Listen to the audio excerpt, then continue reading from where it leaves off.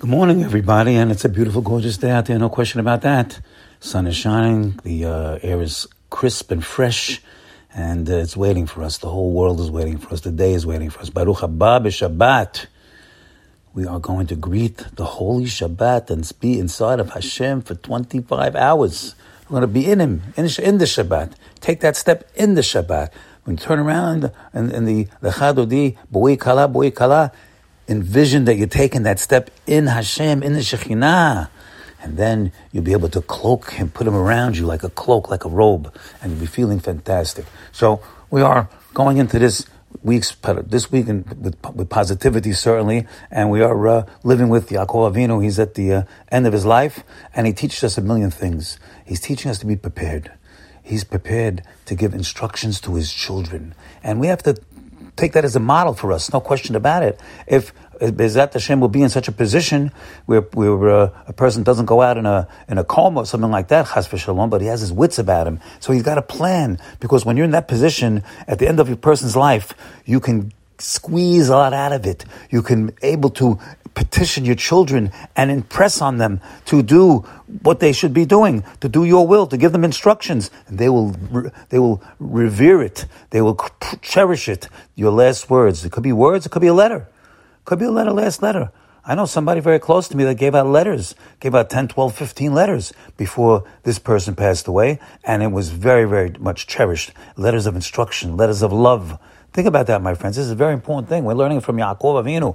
He went ahead and gave instruction to all his beautiful children and even his grandchildren. So, what is he? And let's focus on Yehuda. Yehuda was the leader. Yata yoducha achecha. He was the leader. He took the reins. He took charge. He was the lion. Yehuda was the lion. And Yaakov recognized that. And he knew it. He realized that. And he said, he told him that Yehuda, from Yehuda is going to come the kingdoms, all the kingdoms, the King Solomon and all the kings come from Shevet Yehuda. And the Mashiach will come, Bezat Hashem, from Shevet Yehuda. So we're seeing so many things. At the end of the Beracha, though, for Yehuda, it says a beautiful thing. It says here, Hachlila einayim me'einayim ulben shinayim mechalav. Well, the Baalei Masar, they explain this ulben shinayim mechalav leven. That's the lavan, the white of your teeth. The white of the Atam Slabat would say a white of a person's teeth means a smile. A smile can fortify a person even more than a cup of milk. A cup of milk fortifies a person tremendously, but a smile can last a long, long time. Make a person feel good with that smile. So that's what he says over there. Now, we are looking at the prayers of Shabbat. It's full. Prayers are full, and we're preparing for Shabbat. So right away, we're saying over here, Hashemayim esaperim kevod kel. We have to look at the sky, the heavens. It's all talking about the glory of Hashem. And this is what King David is writing over here. Now, he writes further that that's like Abraham Avinu. Abraham Avinu, he had no Torah, but he learned Hashemayim esaperim. He learned everything from nature, from the sky, the sun, the stars, people, that's nature. Animals, that's nature. Food is nature. Skin is nature. He learned it all from there. He learned Chesed Hashem Malei Haaretz. He learned that the kindness, that's what he saw, kindness and power and wisdom, which you're going to say here in the prayers today. Actually, on Shabbat, we'll be saying that. But over here in the Mizmor, it's not enough to have that. Go a little bit further, and it says Torah Hashem Temimah Meshivat Navish. Oh. Once you have a Torah, you got to combine it with the Torah. You can't just operate on nature. Nature is nice to start off with, but you have to have Torah to put it together. So that's what he's telling over here. A very important thing to notice in the prayers tomorrow.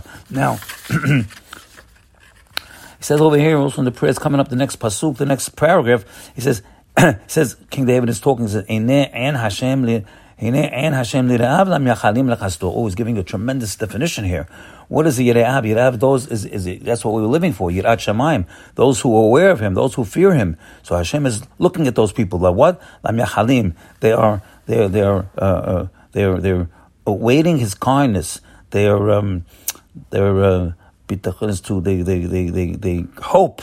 They're hoping to Hashem's kindness. They're counting on his kindness. Those are the people. That is called bitachon. That's bitachon. So those are the people that Hashem is looking at with his That's those called Yirat Shamayim. Now we come over to the Hodu. Right before the Baruch Shamar, we read the Hodu. You have a whole bunch of Hodus there. Hodu Hashem Kitov. We thank Hashem. We praise Hashem that you're good. You're good means you're great. You're great. We say Mizmor Shem Mishpat Tob lehodot. Tob means unendingly good. That's the whole idea. The good doesn't stop. It's eternally good. So Hashem Tob Kilolam Hasdo. What is the Tob? It's Chesed. And Tob and Chesed are synonymous.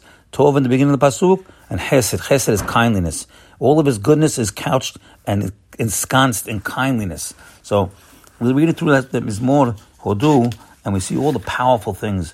He split the sea, and he brought the Jewish people through the ocean, and he took us through the desert. All these demonstrations and declarations of power.